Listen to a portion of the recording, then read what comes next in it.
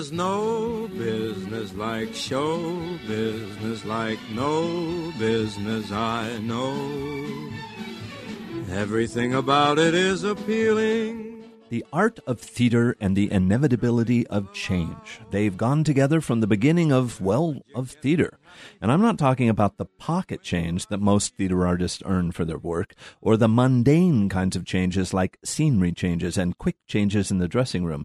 The art form itself has changed over the centuries. From a single bard standing in the square reciting an epic poem, to Greek choruses expounding exposition, to men playing women, to women playing men, to men writing plays in which people drop F-bombs, to women writing plays in which women talk to each other about something other than men.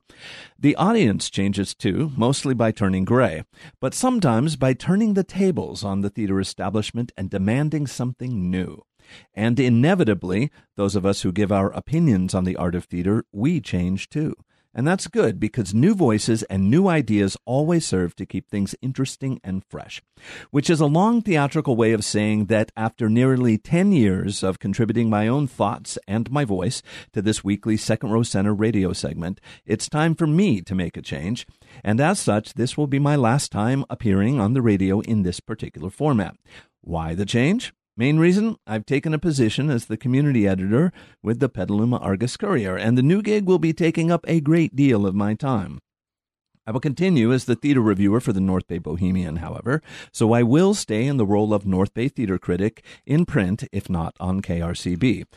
Which brings me to Harry Duke, who will be taking over this segment beginning right now. Ladies and gentlemen, Mr. Harry Duke. Thank you, David. We'll now take a short pause while the listeners say, who? Well, I am Harry Duke.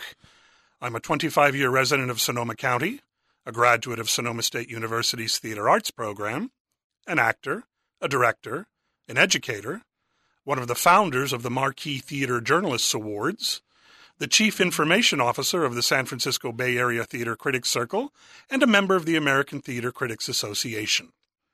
I've been performing on North Bay stages since the last century and reviewing theater as far back as my days on my New Jersey high school newspaper. I love theater. Whether on stage or in the audience, theater has always been the place I've been most content. We are fortunate to have an abundance of it in this area. With so many choices and limited time or resources, how does one go about deciding what to see? That's where a critic can be of assistance. I'll share my thoughts and opinions with you about productions in the North Bay and beyond. The foundation of those thoughts will be my education, my experience, and my love of the art of theater. I'd rather give you a reason to go see something than to not go see something, but, like a baseball umpire, I just call 'em like I see 'em. Thanks to my colleague David Templeton and to the folks at KRCB for allowing me to add my voice to the Radio 91 airwaves. So, until next week, I'm Harry Duke. And I was David Templeton, Second Row Center for KRCB. Next day on your dressing room they've hung a star.